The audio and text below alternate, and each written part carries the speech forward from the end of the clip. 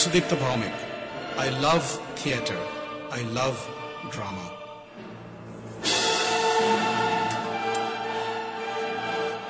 Hi, I'm Leelabati Majumdar.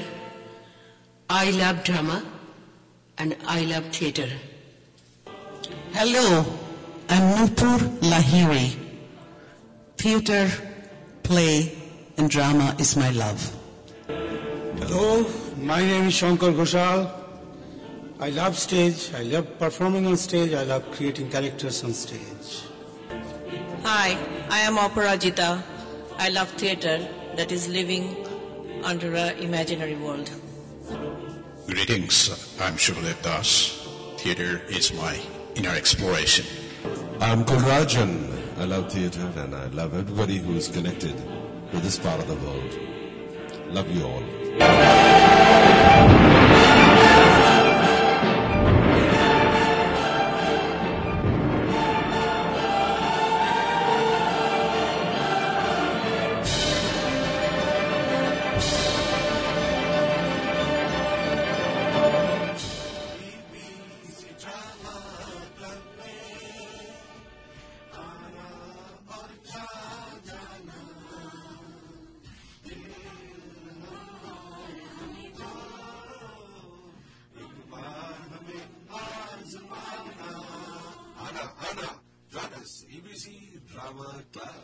And now over to Sudipta. Dada, namaskar. Namaskar. So now what I'm going to do, all of us we know of Satyajit Ray. Satyajit Ray, the famous filmmaker who made India proud. So we all know of him as a filmmaker, but to us Bengalis, he's also very popular as a writer of short stories, a writer of stories on mystery, science fiction, and detective stories. So he's very famous for that. I think there were two writers in India. One was Dr. Mulk Rajanand, and I happened to work with him for almost 6 years. We made some films with him. I was his co-director for the films. And I think his style of writing was, I will say, pretty much similar with Satyajit Ray, because it really touched the life. You know, they're very simple stories, but they're very, very deep. Yes, deep meaning. Satyajit Ray mostly wrote for the children. I mean, his main intention was to write for the children and the young adults, but he was loved by everybody, young adults, everybody. And his books are still on the bestseller list. I mean, although he wrote it a long time ago. So what I'm going to do is, there's a phone call coming. Yes. And hello, welcome to our show, ABC Drama Club. How are you? Hi, good afternoon, Kulju. I'm doing fine. I'm Keshav Chatterjee, calling to the ABC Drama Club. And I'd like to thank you on the approach or on the initiative that you have taken. So, we are so, I think, so honored that I think our community, our next generation, I think they need something like this to really understand who we are and what we are and what exactly is our culture. Our culture is not Bollywood, excuse me, you know. Exactly. I'm too strong on that. That's not our culture, that's entertainment. So we should all understand that. And our culture is a lot more deeper, and there's a lot more to offer. And that gives you the inner strength. Yeah, so what I was trying to say also like that, the thousands of theater-loving people in this area, in our community also. So that's a kind of suggestion, like what are we going to do in the drama club?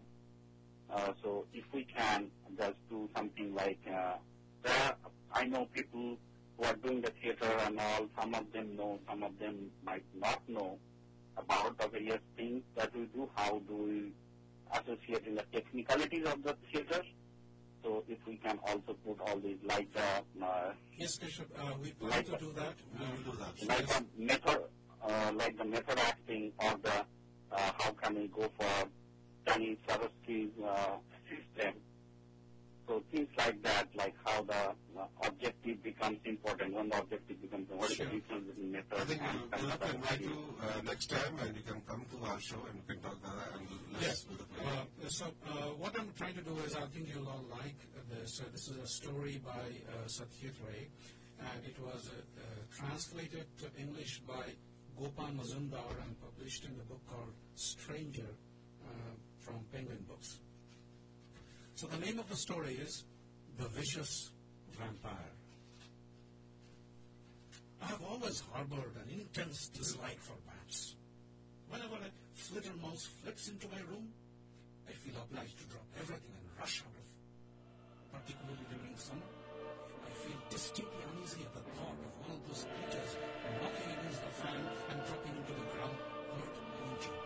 So I run out of my room and yell to my cook, Vinod, come, rescue me. Once, Vinod managed to kill a flitter mouse with my badminton racket. To be very honest, my dislike is often mixed with fear. The very sight of a bat puts me off. What a peculiar creature. Neither bird nor animal with a queer habit of hanging upside down from trees. I think that the world would have been a far better place to live if bats did not exist. My room in Calcutta had been invaded by flitter mice so many times that I had begun to think that they had a strange fondness for me. But I never thought that I would find such a bat hanging from a ceiling in my room in this house in Shivli. This really was too much. I couldn't stay in this room unless it was removed. My father's friend, Tinkuri Kaka, had told me about this house. He was a doctor and had once practiced in Shivli. After retirement, he moved to Calcutta, but needless to say, he still knew a lot of people in Shivli. So I went straight to him for advice when I discovered that I'd have to spend about a week there. Shivli? Why Shivli? What do you want to do there? He asked. I told him I was working on a research project on old Theravada temples of Bihar. It was my ultimate aim to write a book on this subject. There were so many beautiful temples strewn about the country, but no one had ever written a really good book on them. Oh, of course. You are an artist, aren't you? So your interest lies in temples, does it? But why do you want to limit yourself just to Shivli? There are temples everywhere. Shurul, Hetampur, Dubrajpur, Pulbera, Bisinpur. But perhaps those aren't good enough to be written about. Tinkuri Kaka told me about this house. You wouldn't mind staying in an old house, would you? A patient of mine used to live there. He is now shifted to Calcutta. But I believe there is a caretaker in Shivli to look after the house. It's a fairly large place. I don't think you'll have any problem. And you won't have to pay anything. You know, I snatched this man back from the jaws of death as many as 3 times. He'd only be too pleased to have a guest of mine stay in his house for a week. Tinkuri Kaka was right. There was no problem in getting to the house. But the minute I got off his cycle rickshaw and entered my room, I saw a bat. I called the caretaker. What's your name? Madhusudhan. Oh, I see. Well then, Madhusudhan, is Mr. Bat a permanent resident of this room, or has he come here today to give me a special welcome? Madhusudhan looked at the ceiling, scratched his head and said, I noticed it, sir. This room usually stays locked. It's only open today because you were coming. But I cannot share a room with a bat. Don't worry about it, sir. It will leave as soon as the sun goes down. All right? But can't anything be done about it to make sure it doesn't return? No, sir. It won't come back. Why should it?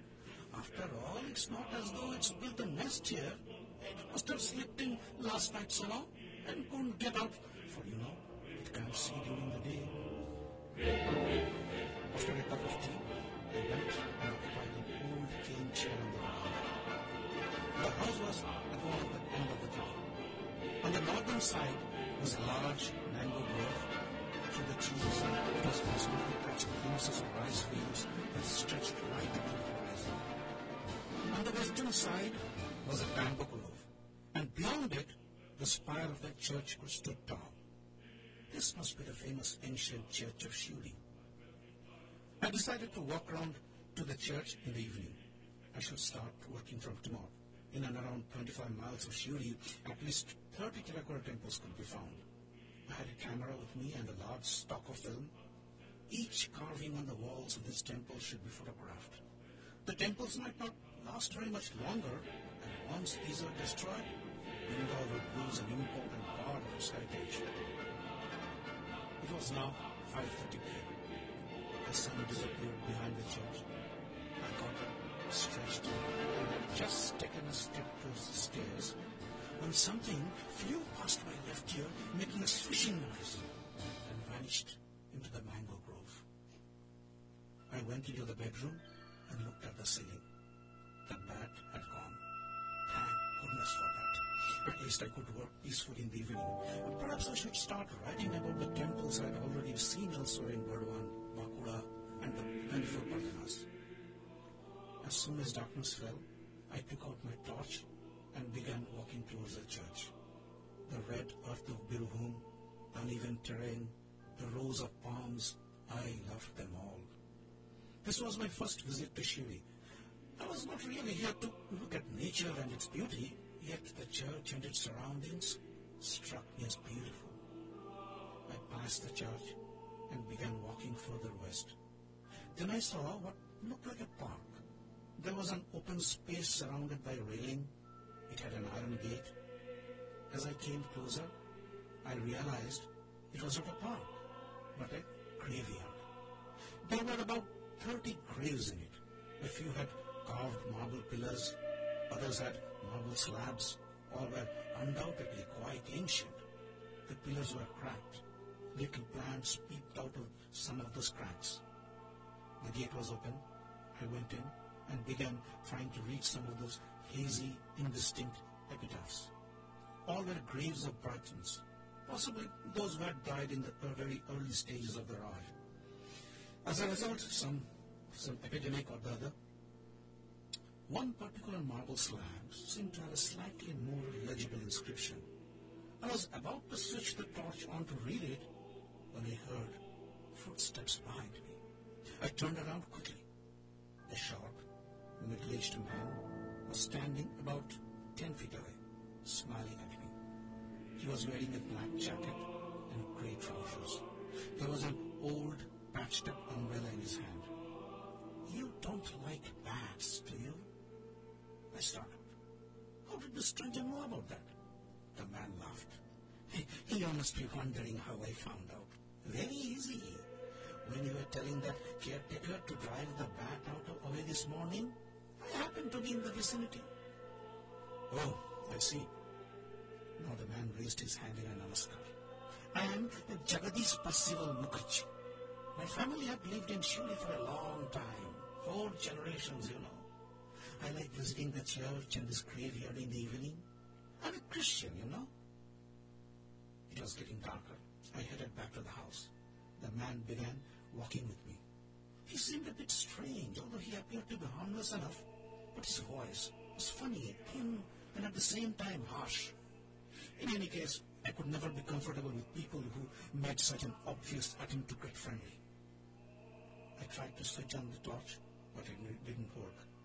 But then I remembered I had meant to buy a couple of batteries at the station and had quite forgotten to do so. How annoying. I could not see a thing. What if there were snakes? The man said, "Don't worry about your torch. I'm used to moving in the dark. I can see quite well. Careful, there's a portal there." He pulled me to one side. Then he said, "Do you know what a vampire is?" "Yes," I said briefly. "Who wouldn't? Who wouldn't know about vampires? Blood-sucking bats are called vampires. They suck the blood of animals like horses and cows. I didn't know whether such bats could be found in India, but I'd certainly read about them in books. And those did not just talk about bats. They even spoke of bodies of dead men that came out of graves in the middle of the night to drink the blood of people who were asleep. Such creatures were also called vampires. The story of Count Dracula was something I had read in school. It annoyed me to think that the man had raised the subject of vampires in spite of being aware of my aversion to bats. We both fell silent. And we came to the mango grove, and the house could be seen quite clearly. Here, he stopped abruptly and said, "It's been a pleasure meeting you. You are going to stay here for some time, aren't you?" "About a week." Good. Then we shall certainly meet again, usually in the evening," he said, pointing towards the graveyard. "I can be found there. My forefathers were buried in the same place. I shall show you their graves tomorrow." I said silently to myself, "The less I see of you, the better." Bats I could not bear to look at anyway. The discussion on those stupid creatures was even worse. There were plenty of other things to think about. As I climbed up the steps of the veranda, I turned back for a moment and saw the man disappear among the mango trees. By that time, the jackals had started their chorus beyond the rice fields. It was the month of October, yet it felt hot and oppressive inside me. I tossed and turned in my bed. I even toyed with the idea of opening the door in my room, which I had closed for fear of the bat flying in again. In the end, I decided against it. Not so much because of the bat, but because of something else. If the caretaker was a light sleeper, perhaps there was no danger of being burgled. But what if a stray dog came in through the open door and chewed up my slippers? This could happen easily in a small mofussil town. In fact, I had that kind of experience more than once. So, instead of opening the door, I opened the window that faced the west. A lovely breeze came wafting in. I soon fell asleep and began to have a strange dream. In my dream, I saw the man peering through the window of my room and smiling at me. His eyes were bright green and his teeth sharp and narrow. Then I saw the man take a step back, raise his arms and leap to the window. It seemed almost as though it was the sound of his arrival that woke me. I opened my eyes and saw the dawn had broken. Oh, what an awful dream. I rose and yelled for a cup of tea. I must finish breakfast and leave early, or I could never get all my work done. Madhusudan seemed a little preoccupied as he placed my tea on the table in the veranda. I asked, "What's the matter, Madhusudan? Are you unwell? Or didn't you sleep last night?" Madhu said, "No, Babu, I am quite all right. It's my calf." "What happened to your calf?" "It died last night. Got bitten by a snake, probably." "What?" "Yes, sir. It was only a week old. Something bit its throat. God knows if it was a cobra." I began to feel uneasy. Bitten on the throat? What did I... Oh, of course. A vampire bat. Wasn't it only yesterday I was thinking of the same thing? Vampire bats do suck blood from the throats of animals. But of course the calf might indeed have been bitten by a snake. That was perfectly possible, especially if the calf happened to be sleeping. Why was I trying to link the death of a calf with vampire bats? I uttered a few words of comfort to Madhusudan and returned to my room. My eyes moved towards the surrounding vine. The bat was back. It was my mistake. I should not have left the window open. I decided to keep all the doors and windows closed tonight, no matter how stuffy it became. I spent a rather enjoyable day among the old terracotta temples. The workmanship of those who had done the carving on the walls was truly remarkable. I took a bus from Hetanpur and returned to Shivdi at about 4:30 in the evening. I had to pass the graveyard in order to get home. The busy day had already made me forget the man I had met the day before. The sight of the man standing under a tree just outside the graveyard, therefore, came as a surprise. Perhaps the best thing would be to pretend not to have seen him and walk on. But that was not to be. Just as I bent my head and increased the speed of my walking, he leapt towards me. "Did you sleep well last night?" I said yes, without stopping. But it was clear that like yesterday, he would walk with me. He began walking fast to keep pace with me. "I have a funny habit, you see," he said. "I cannot sleep at night, so I sleep tight during the day, and from evening to early morning, I roam around here and there. Oh, I cannot explain to you the joy of walking around at night. You have no idea how many different things are simply crying out to be seen, to be heard in this very graveyard." I must ask Madhusudan about this man, I thought. There were a few questions I wanted answered, but I knew there would be no point in asking the man. How long had he really been spent in shooting? What did he do? What did he do for a living? Where did he live? Jagadish Mukherjee? I don't think... Oh, wait a minute. He's short. Wears a jacket and trousers. He's a little dark. Yes. Oh, Babu, that man is crazy. Quite mad. In fact, he's only recently been discharged from the asylum. They say he's not cured. How did you come across him? After dinner, I finished writing notes on the temple I've seen that day. Then I went outside and sat on the veranda for a while and returned to my room at around 11 p.m.